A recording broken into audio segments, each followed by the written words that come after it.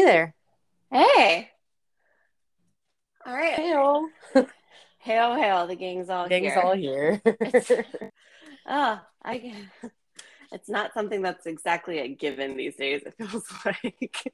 It's We're been a here week, man. physically, maybe. Maybe. I think right now I still physically, like I'm physically in my office, but I'm also mentally back in my bed. So, Oh, all right. that's Well, anyway, the the reason that we're all here today is to hear from our friend Nick and hear about what Nick does. yeah. So, we both kind of know what Nick does because he really does try to make us understand, and hopefully today we'll fully grasp it. But what do you think Nick does? Well, he dropped a couple of words the other day that I was like, I'm sorry, what? Because I've Oh just no. always I've always been under the impression that he is in finance. And so in my head, I'm like, oh, okay, well, he sits there, he balances budgets, he lives in Excel. And then he starts talking to me the other day about how he is in supply chain. And I was like, I'm sorry, what, like, are finance and supply chain? Like, did you change jobs? Like, did I just have no idea what you did in the first place? Like, and then business development and like all of these things can really all be together. But also, am I just wrong about what I thought? Like, I don't know. I guess we'll find out. I think you're on the right track. That's about what I would have guessed too. But I would add and Nick does this naturally too, where he networks a lot. But I think part of his job is networking with different companies to see if his company can represent them. So, is he an account manager then? Mm. Because that doesn't sound right to me. I think he does that. Well, I I don't feel, know. I feel like he's our version of Chandler Bing, where everybody kind of knows what he does, but like nobody knows exactly what he does. Couldn't sit down and say like, well, what does like Chandler Bing do for a job? And it's like, Doesn't he do something? Not Chandler, Nick. Doesn't Nick do something with startup companies? um, I want to say he does work. He works in venture capitalism, maybe. Oh, he All talked right. about it. Did he? Did it go through? I'm not sure. Um, yeah, Well, you know we'll what? learn. Yeah, exactly. All right. Well, we're gonna take a brief break, and then we'll be right back, and everybody can get to know our friend group version of Chandler Bing. Bye. Bye.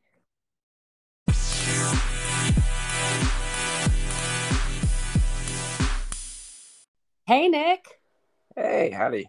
How are you Howdy. adjusting? Good. I'm excited for Duncan's wedding. Oh, yeah. Oh, I hope you have a great time. Thank you. Love Oh, Duncan. yeah.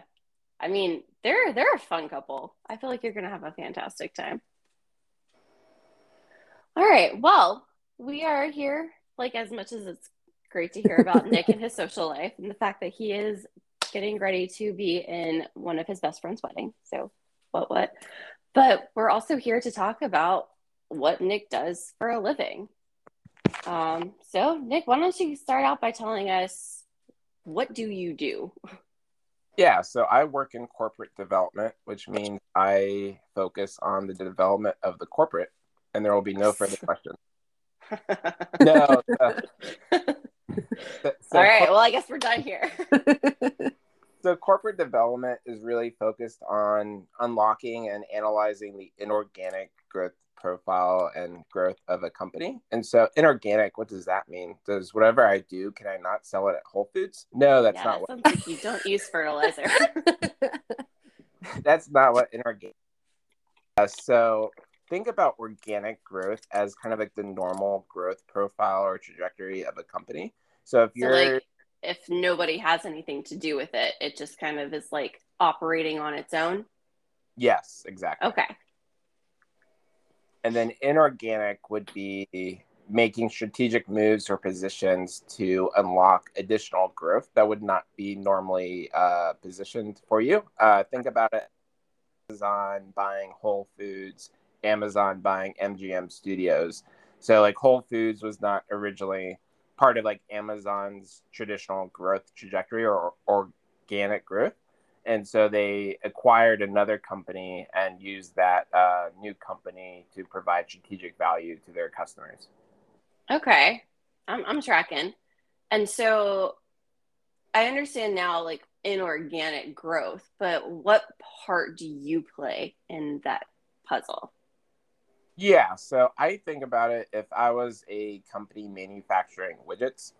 If So widget, I had to look this up. If you go to business school, which I graduated with an undergrad degree in finance, and so I looked it up. A widget is a device, a small device or gadget, and so every case study or company example we used looked at widgets, and so if you Not the had most creative group of people, the ones who write the case studies. Widgets are like little like squares on whatever internet page you're looking at that do their own thing, right? Sometimes it What could be a lot of different things. That's why they use a widget. Like it's just like a thingamabob. yeah, so there's digital widgets. I had to look up what an actual widget was. But if you have like a factory that manufactures widgets, like your capacity of the amount of widgets you can produce or manufacture is pretty capped at like your capacity if you have just one manufacturing line. And so my group would be engaged if you wanted to build more widgets and expand. How do you expand? Do you build another factory? What does that entail? Do you acquire another company that manufactures widgets and so you have more manufacturing operations?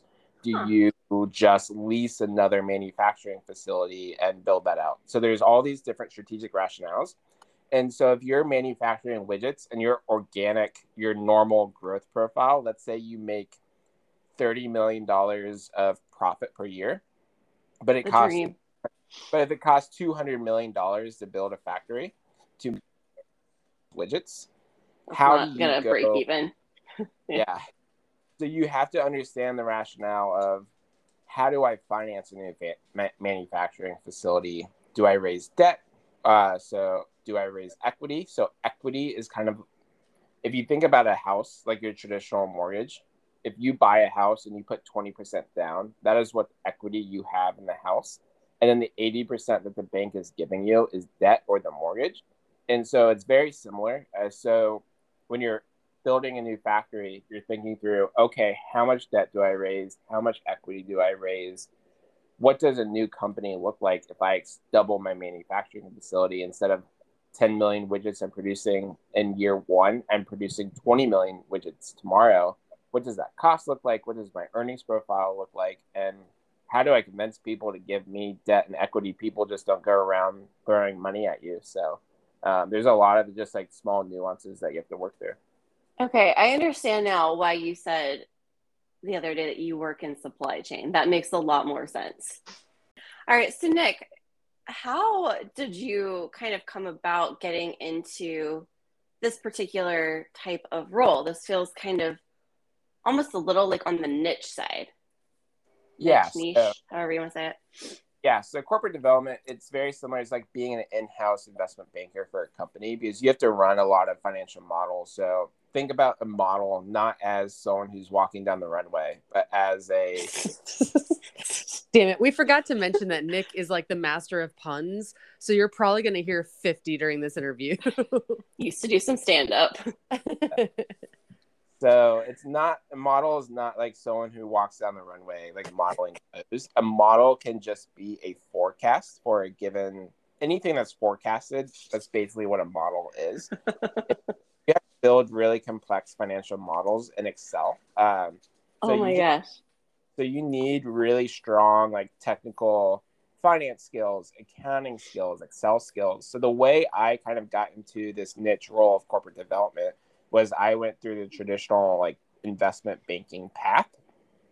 So I spent 4 years of my career out of college doing more just like traditional investment banking processes. Investment banking is a very broad topic, and you hear a lot about investment bankers in the news and the media. People don't really know what investment bankers do outside of making lots of money and working in crazy, insane hours. And it's not Wolf of Wall Street by any means. It's an investment banker is hired by a company because investment bankers are kind of the gateways between investors that have a lot of money to invest and companies that need money. And so they're kind of the matchmaker or the broker, the middleman of matching a company that needs a lot of money with investors that have a lot of money to give.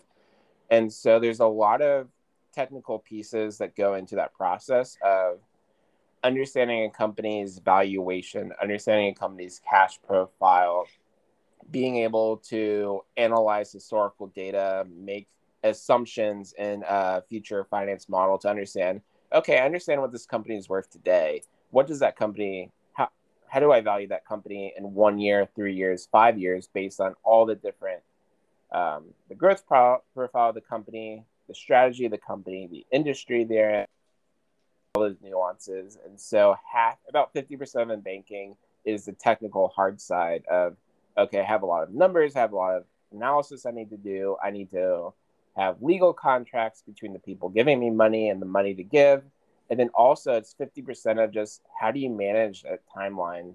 How do you manage people, stakeholders? How do you manage having 100 different things done within a week to make sure that money can be sent from investor A to company A within a short time frame? So it's even though people think investment banking, it's Excel, it's people sitting on like a trading desk in New York, it's a lot of soft skills that you have to manage and people skills. And that's kind of what gets lost. And it's managing people at the end of the day.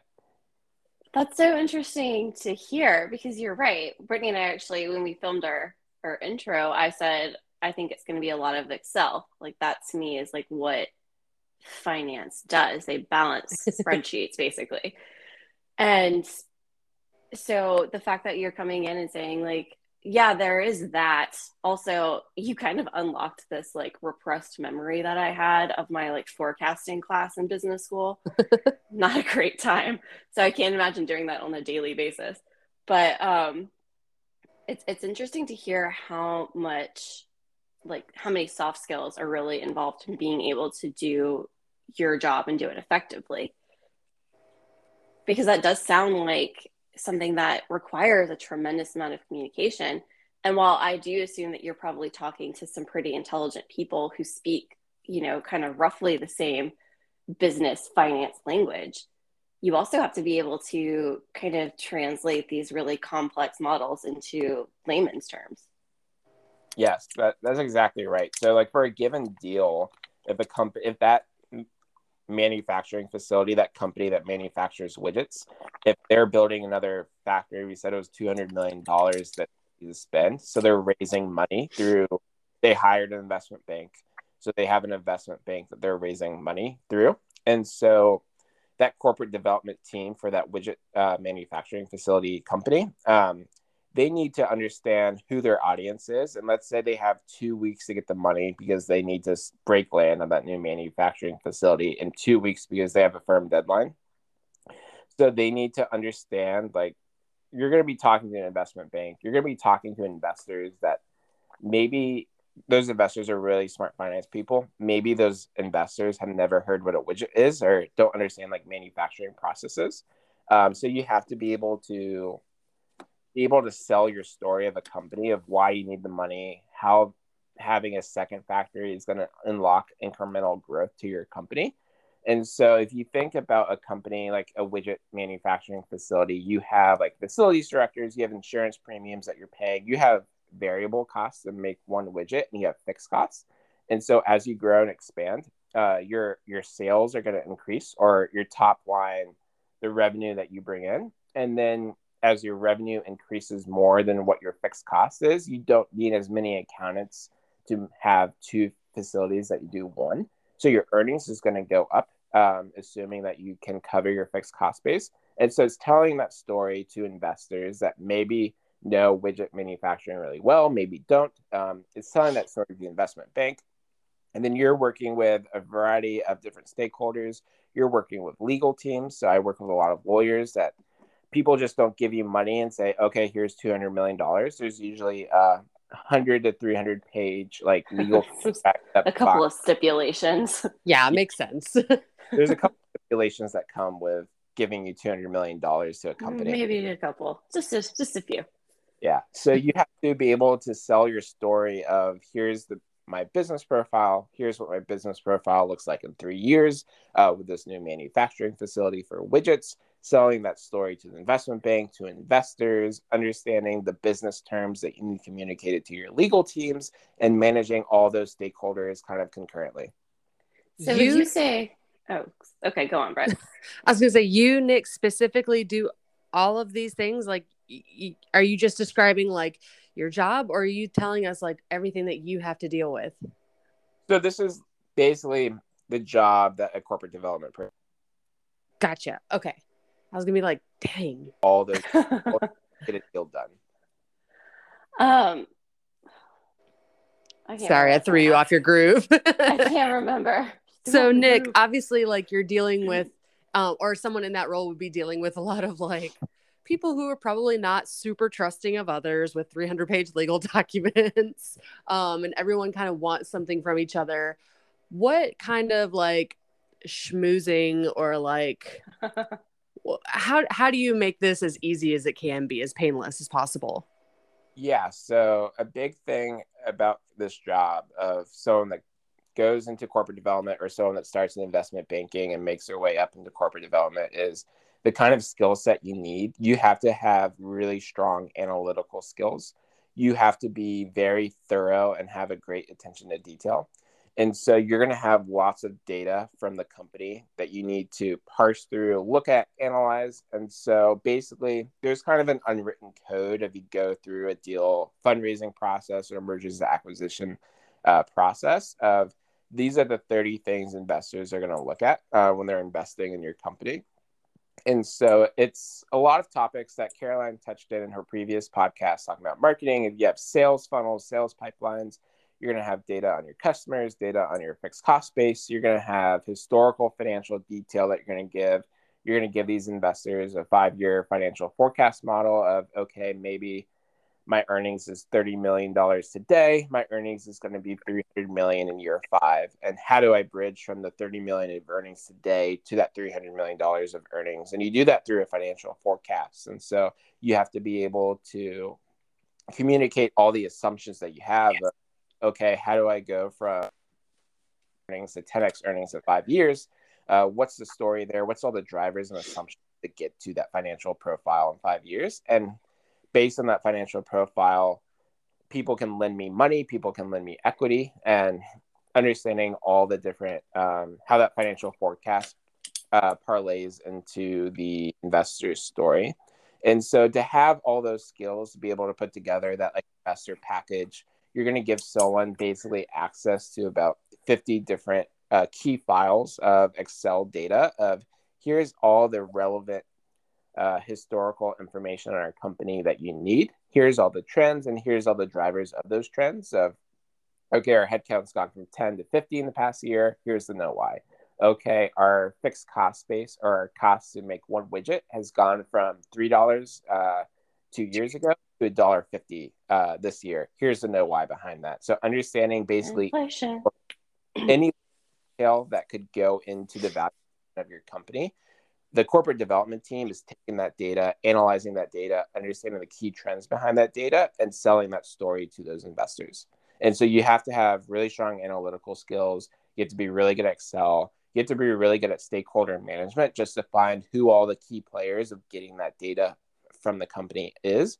And then you have to be creative of going through and solving a problem of, okay, I just have this data, this Excel file of my widget price. The price to make one widget has gone from $3 to $150. What's all the 10 variables that go into widget making that would describe the cost decrease? And so taking all that data and telling the investor, hey, here's our story within like a 50-page investor presentation / memo and then a forecast model. And so you build trust with those investors by being able to articulate your story in that manner. Okay, so the data kind of speaks for itself. You don't have to like do a lot of, I mean, it doesn't sound like there's a lot of social aspect to it. Yeah, yes. It doesn't communicate. It doesn't have social media. That's not what I meant. I know. There's not a social aspect. Like you don't have to like, oh, I love your tie, or oh, let me take you to this restaurant for lunch, or like it's just like straight up, here's the numbers, here's what's up, here's your fortune being told, so to speak. Yeah, and so there is a relationship like aspect. It's not like I'm telling people, oh, I really like your tie.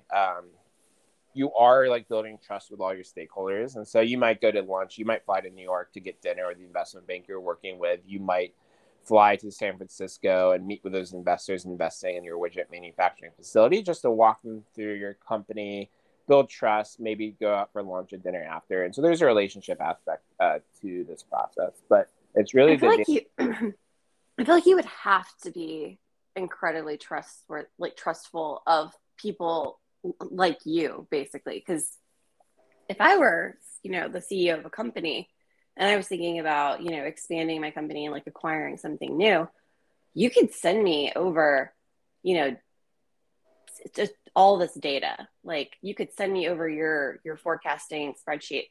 That doesn't mean I'm going to be able to read it. yeah. Like you could go in there and you could make it look however it is the way that you wanted it to like kind of be screwing me over. And I would never know, even if I'm looking right at it. So I feel like it makes sense to have that like relationship trust building type of, those experiences.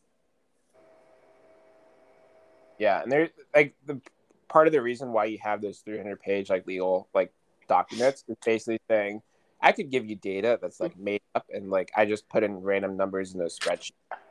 If that were to happen, the company, maybe that investor giving us money could like sue us. And so there's all these different terms and stipulations. And so obviously you're not just going to put like random numbers in an Excel spreadsheet and like send it over. And so it has to be like actual qualifiable data. And like Yeah, but people do embezzle. Like it is a possibility. So it's still like this is my money. I don't want to just give it to anybody. I don't want to give it to Bernie Madoff, Yeah. And to Caroline's point too, something that we haven't talked about is you have to have really good presentation skills to be in this type of environment, corporate development or investment banking. I make a detailed financial forecast model of my company. I'm not going to just send my CEO that forecast model and say, hey, here, CEO, take my model, have fun. I'm going to have to, they have a lot of time and different things on their plate. And oh yeah, they have like 5 minutes to look at it. These Excel models are incredibly complex, like financial forecasts that maybe have 100 different like Excel tabs and schedules go through together. And so basically your job as a corporate development professional is to take all the data, all the model, all the financing forecast information and boil that down to basically like five slides in a PowerPoint presentation of say, okay, we've looked at all this data, all this information. Here's the most important aspects of the deal, the company, why we're raising money, the terms of what we're raising money, and here's the timeline and the next steps and what we need from you. And so my job is to take all that information and boil it down into like a 5-minute presentation for like a CEO of a company. So it sounds like there's a ton of trust in this field, which makes total sense to me. But like, can you have a criminal record and work in finance? Can you have a criminal record and do what you do? Or does it kind of like depend on what it is? Like, yeah, maybe we'll take someone with assault and battery, but not for robbery. So that's a good question. And so when you get hired into like any type of these roles, you go through detailed criminal background checks. And so anyone that has that kind of like mistrust or they've done like an assault, a criminal battery, they're getting screened out at the beginning. They're not going to be in these types of roles. Cool. Okay. So if a deal goes bad, you don't have to worry about, getting beat up. Well, you might still. Maybe not from that guy. Maybe from his people.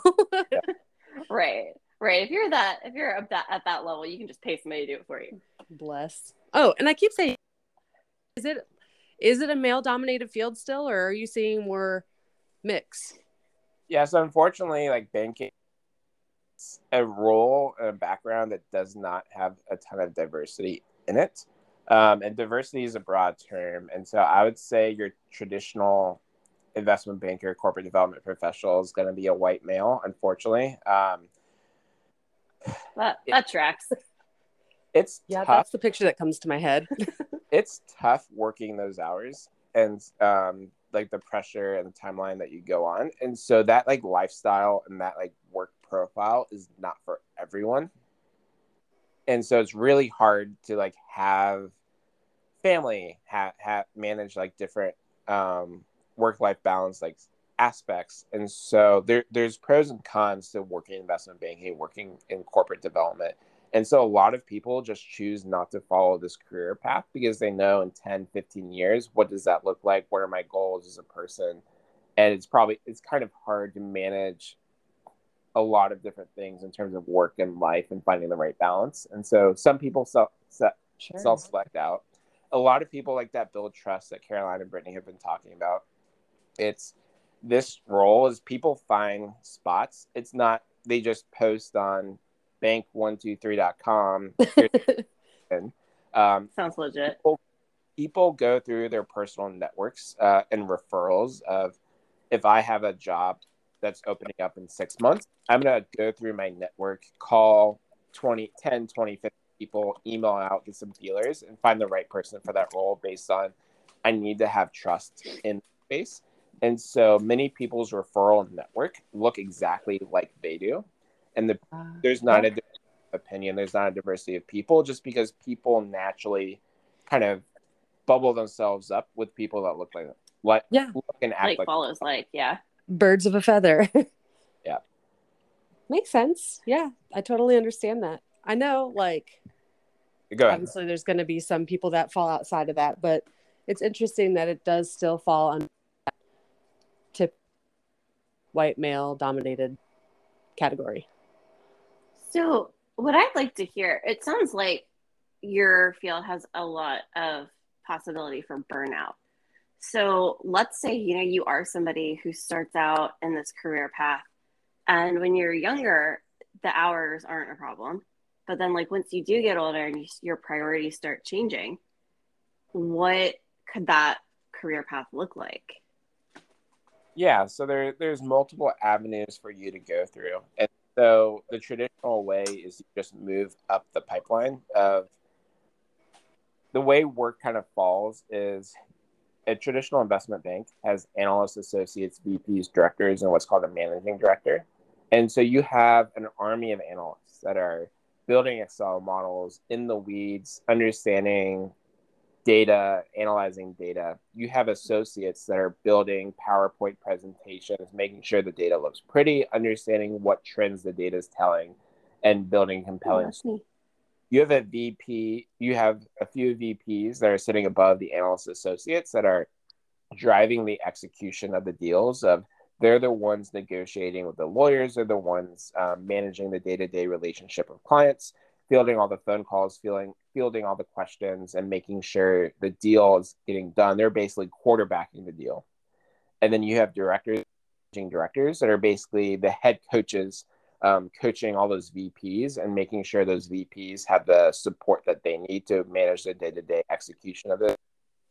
While those MDs are coaching the VPs, they're also out flying and traveling around the world in the US, building relationships and kind of getting plugged into the industries, into the companies, and saying, hey, we know you're not raising capital today, but in 2 years, we think you're going to need to raise capital. Here's why our capital, you should call us. And so that's kind of the traditional pyramid. Okay. And so as you move up the pyramid, there's less people in the pyramid as you go up each level, but your work-life balance gets a little bit better. It basically becomes like a waterfall where the VP has a need, and so the VP sends that request to the associate sends that request to the analyst. And so you kind of, it's like you have these tight deadlines if something needs to be done, let's say by 4 p.m. tomorrow. And so you kind of, the VP and the associate might be working today, and then, okay, here, analysts, it's 10 p.m. Here's what we need by 9 a.m. tomorrow so we can continue this like deal process. And so your work-life balance improves as you go up the chain, up the funnel. What a lot of people do is they explore grad school after being in this role for 2 to 6, 8 years. And they go get their MBA or Master's in Business Administration and pursue a variety of roles in business. You have a lot of people that go to the corporate side, similar to what I'm doing. And so one of the great things about corporate development is the hours are traditionally less in investment banking. A corporate development professional might work 55, 60 hours a week, where your investment banker is going to work anywhere from 70 to 100. And then there's a wide range of roles. People go into consulting, people go into strategy, people go into traditional just corporate finance roles of building monthly and annual forecasts, understanding differences or variances between numbers. There's a lot of skills that you can have. Investment banking is great because it gives you a really strong technical background of understanding data, understanding financial forecast, understanding Excel, understanding presentation, PowerPoint building, understanding managing key stakeholders and driving processes and valuing companies. And so it's a really great skill set and broad skill set that can set you up for success. All right. So on paper, if someone were to apply to like the first basic level job, or does anybody come into this field not start? And can you start really anywhere other than like not corporate finance, like investment banking? Yeah. So the crazy thing about this field is you basically start your sophomore or junior year of college. Whoa. So if you don't know before then, it's not You're out. Yeah. Great. Wow. Good to know. And so the traditional path of getting into investment banking or getting into kind of like a corporate development type role is in college. You're going to have like summer internships that you go through in college. And so there's a variety of ways to get those summer internships. You're going to have banks and different companies come on campus to recruit. There's traditional like pipeline recruiting. There's network building like I spoke about, where people go out. They're talking to a bunch of investment bankers. They're going to New York, Chicago, LA, SF. They're having coffee. They're going to happy hours, and they're building those relationships with alumni and personal connections that now work in investment banking. And so when those investment bankers have roles, summer intern needs and hiring process, they're like, oh, I know Brad or Jane is really good. They're a sharp kid. They have a 4.0 GPA. They're doing well. They're very interested in the field. I'm going to submit their application on their behalf for this position and basically prep them for the interview process. I'm going to tell them all the questions that would get asked. I'm going to basically say, this is how I would think about it, and kind of coach them for that internship application role. Okay. So you have to 100% have at least a 4-year degree to go into this field. Yes. Correct? Okay. And I would say from a top academic institution as well. So I went to kind of a large state school in the South. And so this state school puts some people in investment banking and some people in that higher finance trajectory. But the banks are coming on campus to your top kind of tier schools, whether that be an Ivy League institution, whether that be like one of the more like elite public schools, whether that's like a UVA, UNC, Cal, Michigan, Florida, etc. And so the key thing about the like going for these interview processes as an intern is you want to build trust with your interviewers, the people you're applying with. And so there's multiple avenues to build trust with someone. One way to do that is to go to the top school. If you get into Harvard, you tell the whole world, hey, I'm really smart. I got into Harvard. I can handle stress, pressure, and understand what needs to get done to get into Harvard. And that's one way to build trust. The other way to build trust is to network. So this job, this role, this profession, you have to be a constant and avid networker. You have to build relationships with many people over time. And so you have to be out there on the phone with all the alumni. You have to go to all the events. You have to really understand what banking is, why you want to be in banking, and build those relationships with the alumni or your personal connections in the space. And so you can overcome not being a Harvard student by building relationships with people that so when the time comes for a company to hire an intern, you're top of mind. Cool. All right. And so since this is something that you basically have to know that you want to do by the time you're like 19 years old, tell us about how you got to the decision that this is the path that you wanted to go through? Like, is this what you wanted to be when you grew up? Did you know what it was? So when I was in high school, I actually wanted to be an engineer. I thought engineering was the path for me. And then I found engineering to be really difficult. I took an advanced placement physics class where my teacher, instead of teaching us physics, would just show us episodes of the painter Bob Ross. What? Oh, what a waste of time. I disagree. I don't know how that teaches you physics, but I don't think it's a waste of time. And so I really struggled like learning physics and like learning calculus. And so I was like, how did you take the AP test if you didn't take a class? Because I knew Bob Ross. I knew Happy Little Trees, but I didn't know the magnitude and direction that vectors would need to go in. Well, that sounds different. Yeah. Yeah. So failed the AP physics test, but I was taking an economics class in high school, and I was looking forward to reading my textbook. I really just enjoyed learning about economics, financial policies, financial decisions, how money and capital is allocated and raised, and how capital affects decisions. And I figured there's a whole lot of companies out there in the world. They all have money. They all have monetary and capital needs of they're going to be making investment decisions. They're going to be making. I figured if you knew how to manage money for a large company or institution, you would do well and there'd be job opportunities and growth for you. And a big thing too is when you're applying for college, applying to college is one of the biggest life decisions you'll make, especially at 18 years old. There's probably not one or two other life decisions as magnitude of applying to schools that you're making when you're 16 and 17. And so you can go in and look at, for all the degrees that a school might have, what am I interested in and what is the return on my investment? Because you're investing money. It costs a lot of money to go to school. You're investing time. 4 years is a really long time. You could go and do something else with your life. You could join the military. You could travel the world. You could be an Instagram influencer, a TikTok influencer. So you're really understanding, okay, what are my opportunity costs of if I'm going to spend 4 years and $200,000 getting a degree instead of being a TikTok influencer? I feel like if you're looking at it from the perspective at like 16 years of age, where like, what is my ROI on this investment? Like investment banking sounds like a really good field for you to pursue. Hold on. You said ROI and my brain jumped to release of information. Okay, it's return on investment. Okay, cool. Yeah, the first rule of business world is there's going to be thousands of acronyms. And sometimes they make sense and sometimes they don't. Yeah, but that's like a very investment banking decision of you have so many options and limited ability to answer those options. And so there's always trade-offs to everything that you do and every decision.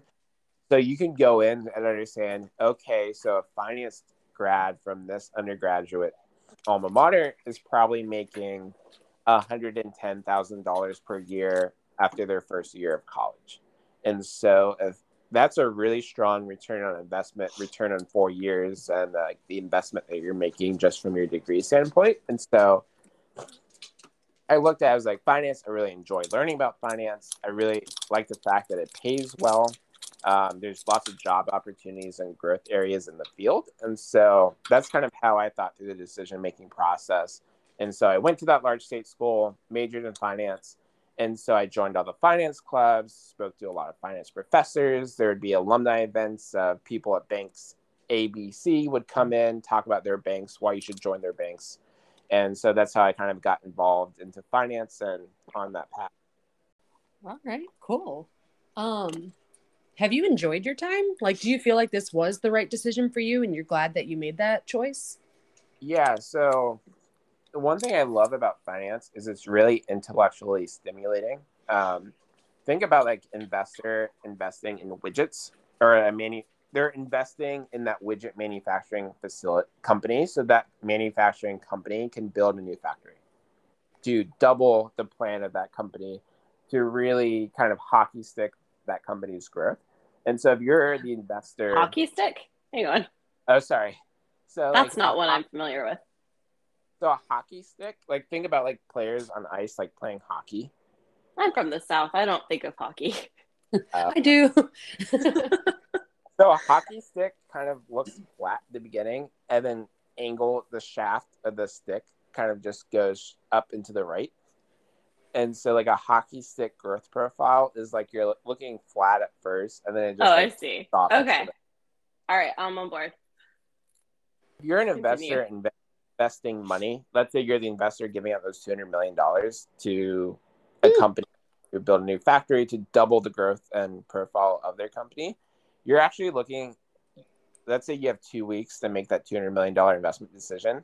You're spending 2 weeks deep diving into a company, meeting the management team of that company. Maybe you're touring the facility of that company, and you're basically becoming like almost a mini expert of that widget manufacturing facility, understanding their business, understanding their growth profile, understanding the industry of how you make widgets, who's buying widgets, who's providing the supplies to be able to build a widget, and understanding how the $200 million that you're giving that company is going to change the strategy of that company. And so it's really exciting. You get to learn a lot. And to be in finance, you have to be an avid learner. You basically have to be a professional nerd where you're excited about details, understanding new companies, new business ideas, new industries, and understanding how everything kind of comes together. I can just imagine you like so excited, just being like, oh yes, fresh spreadsheet. Let me at it. Okay, so I get what you do, how you do it, but how do you like become involved with a company? Do they just call out and be like, hey, we need money? Or do companies who have a lot of money say, hey, we're looking to help other companies? Like, well, how do you get involved? Yeah, are you the middleman? Like, are you that company in between? Or is that what you used to do?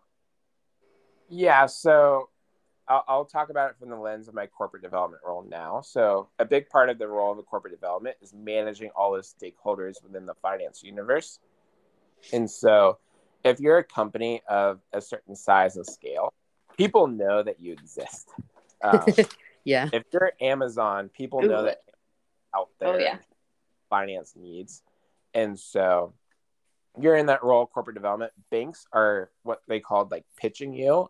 Banks will reach out to you and say, hey, we're this great bank to work with. You should come work with us. And so they're like ideas, and they have like meetings with you. They're taking you out to lunch, dinners. They might take you to box seats at a Seattle Seahawks game or Seattle Mariners game, like sporting events. And so they're building these like long-term relationships with you, so that when you're raising company, when you're buying a company and you need a bank to hire, you're the one that they call. So is it kind of like the other day when I got a little mailer in the mail that was like, hey, you should take out a personal loan through us?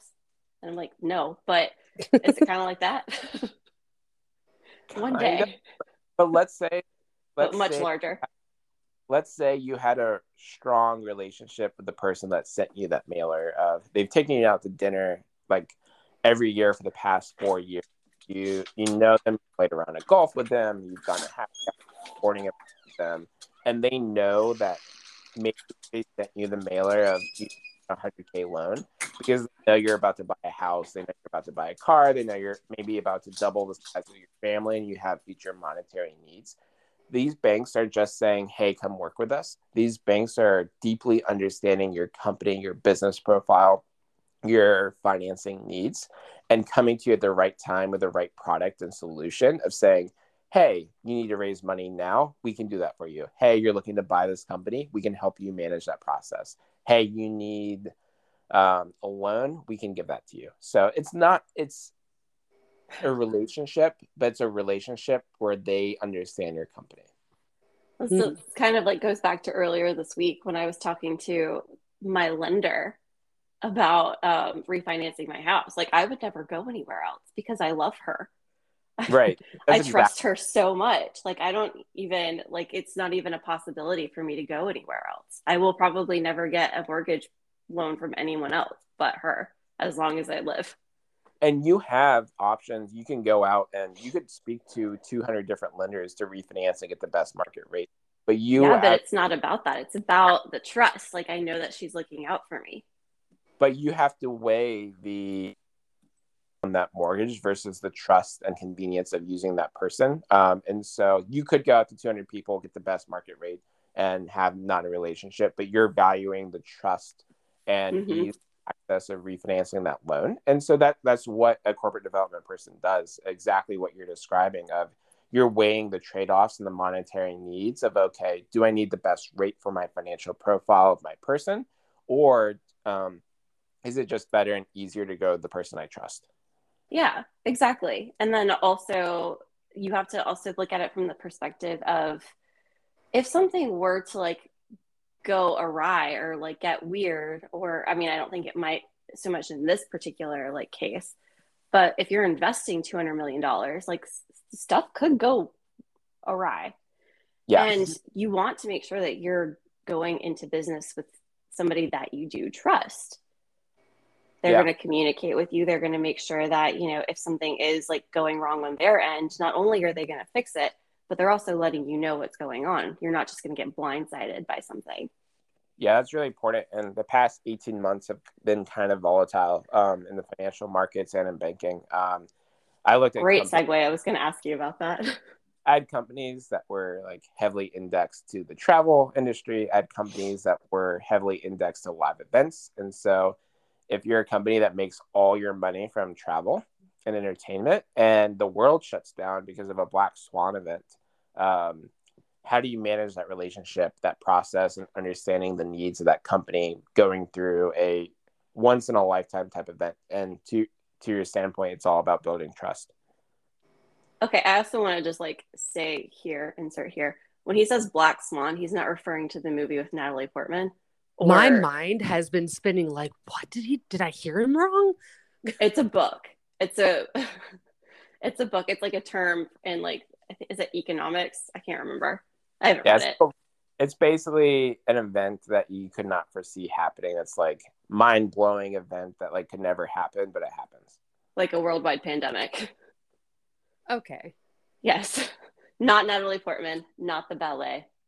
Something totally different. Forget Mila. Oh yes, of course. I could never.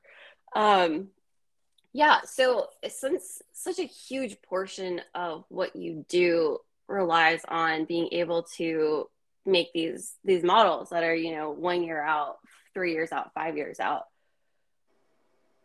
how, like, obviously nobody saw nobody saw the pandemic coming. Like, we did not plan for this, and we're kind of just like adjusting accordingly based on our new normal. How does that really look in your field?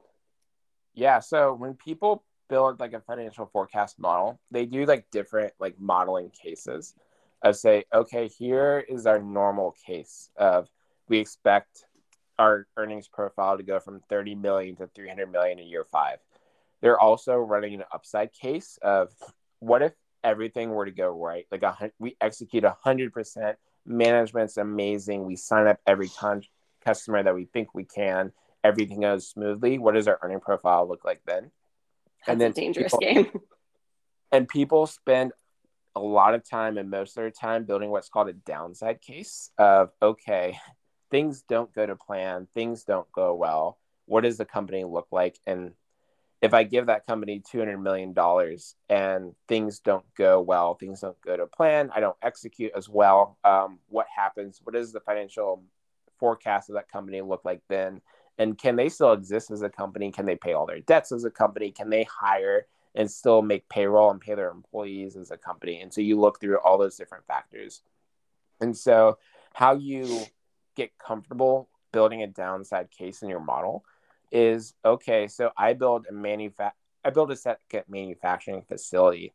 Unless I have committed customers giving me saying, hey, we're going to buy widgets from you tomorrow, and here's a signed contract saying you build a facility, I'm giving you widget orders.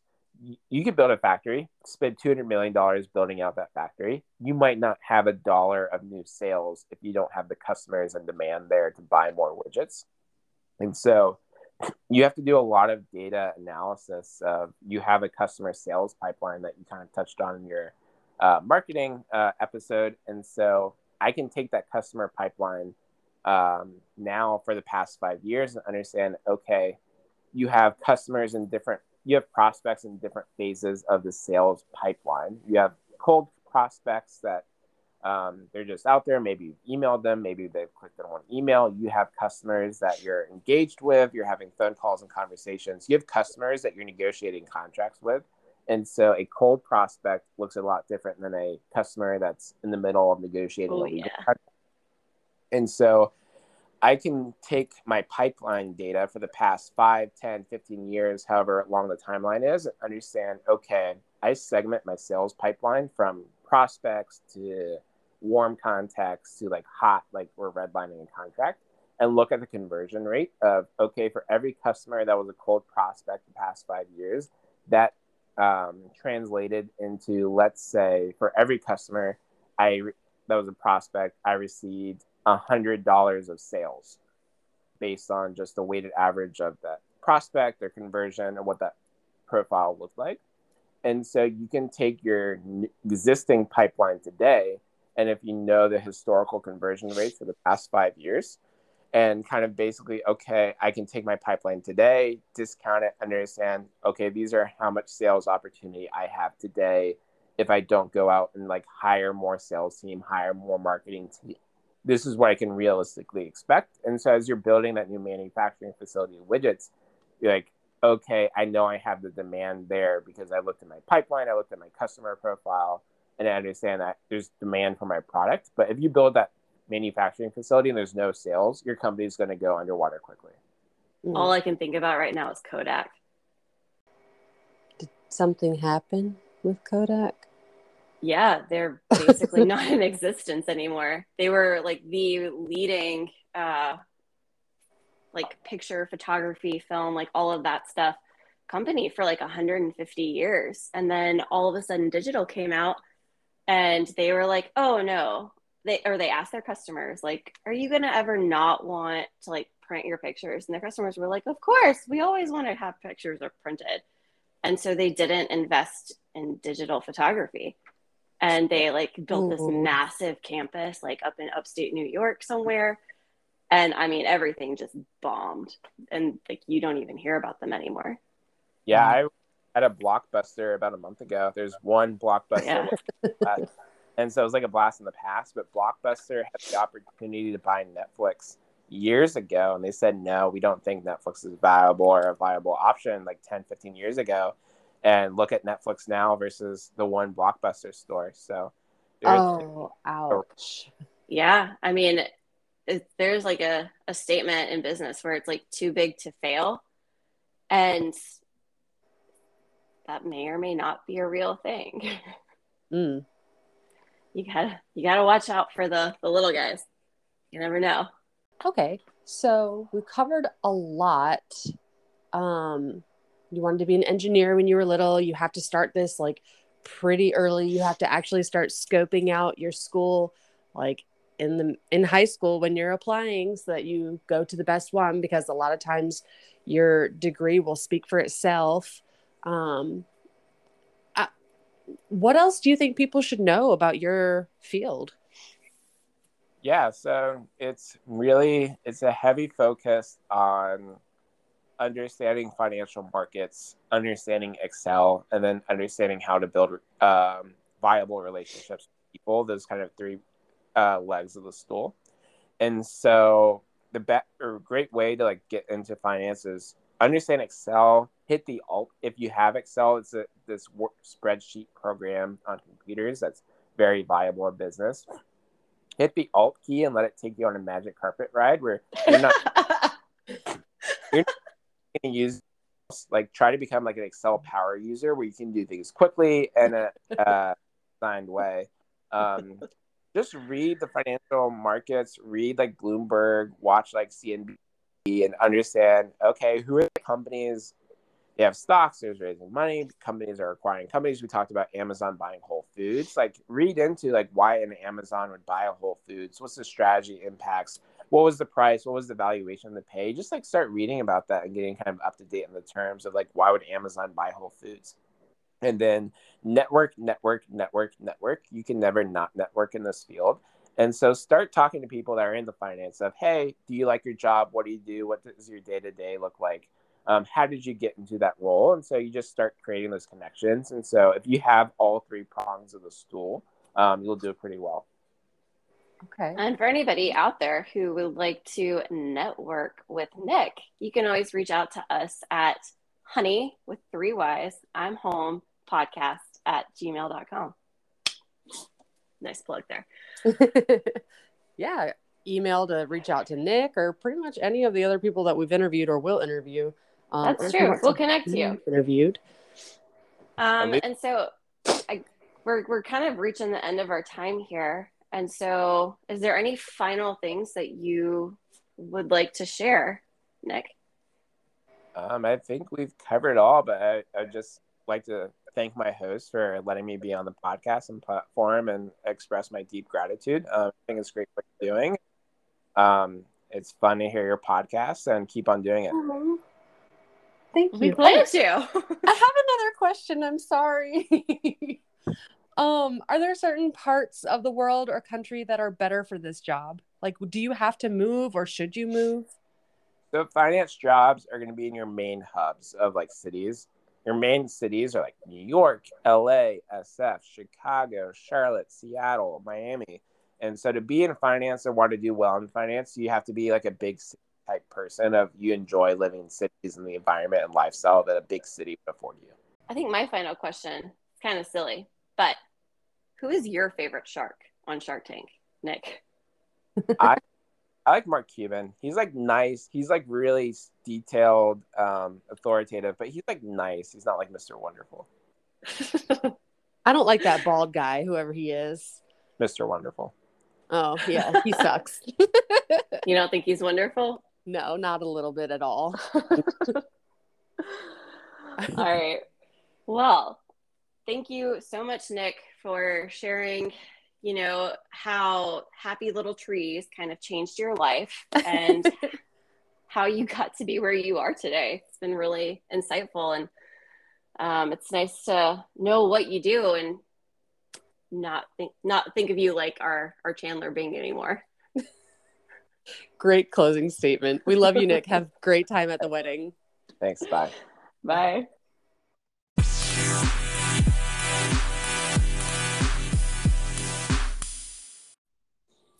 Hello. All right. Well, everybody, I hope that you enjoyed listening to our friend Nick talk about his job and what exactly it means to be in investment banking and all of the other stuff that he talked about.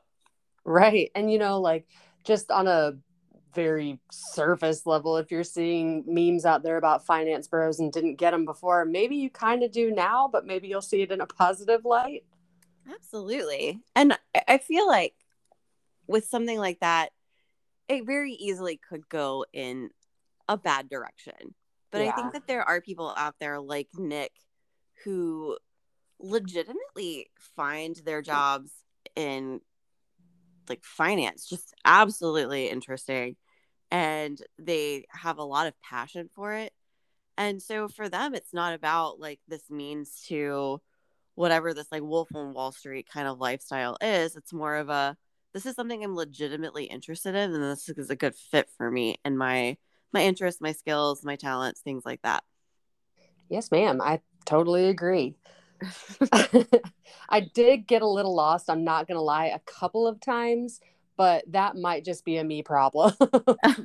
I think a lot of it has to do with the fact that he lives in a very corporate world.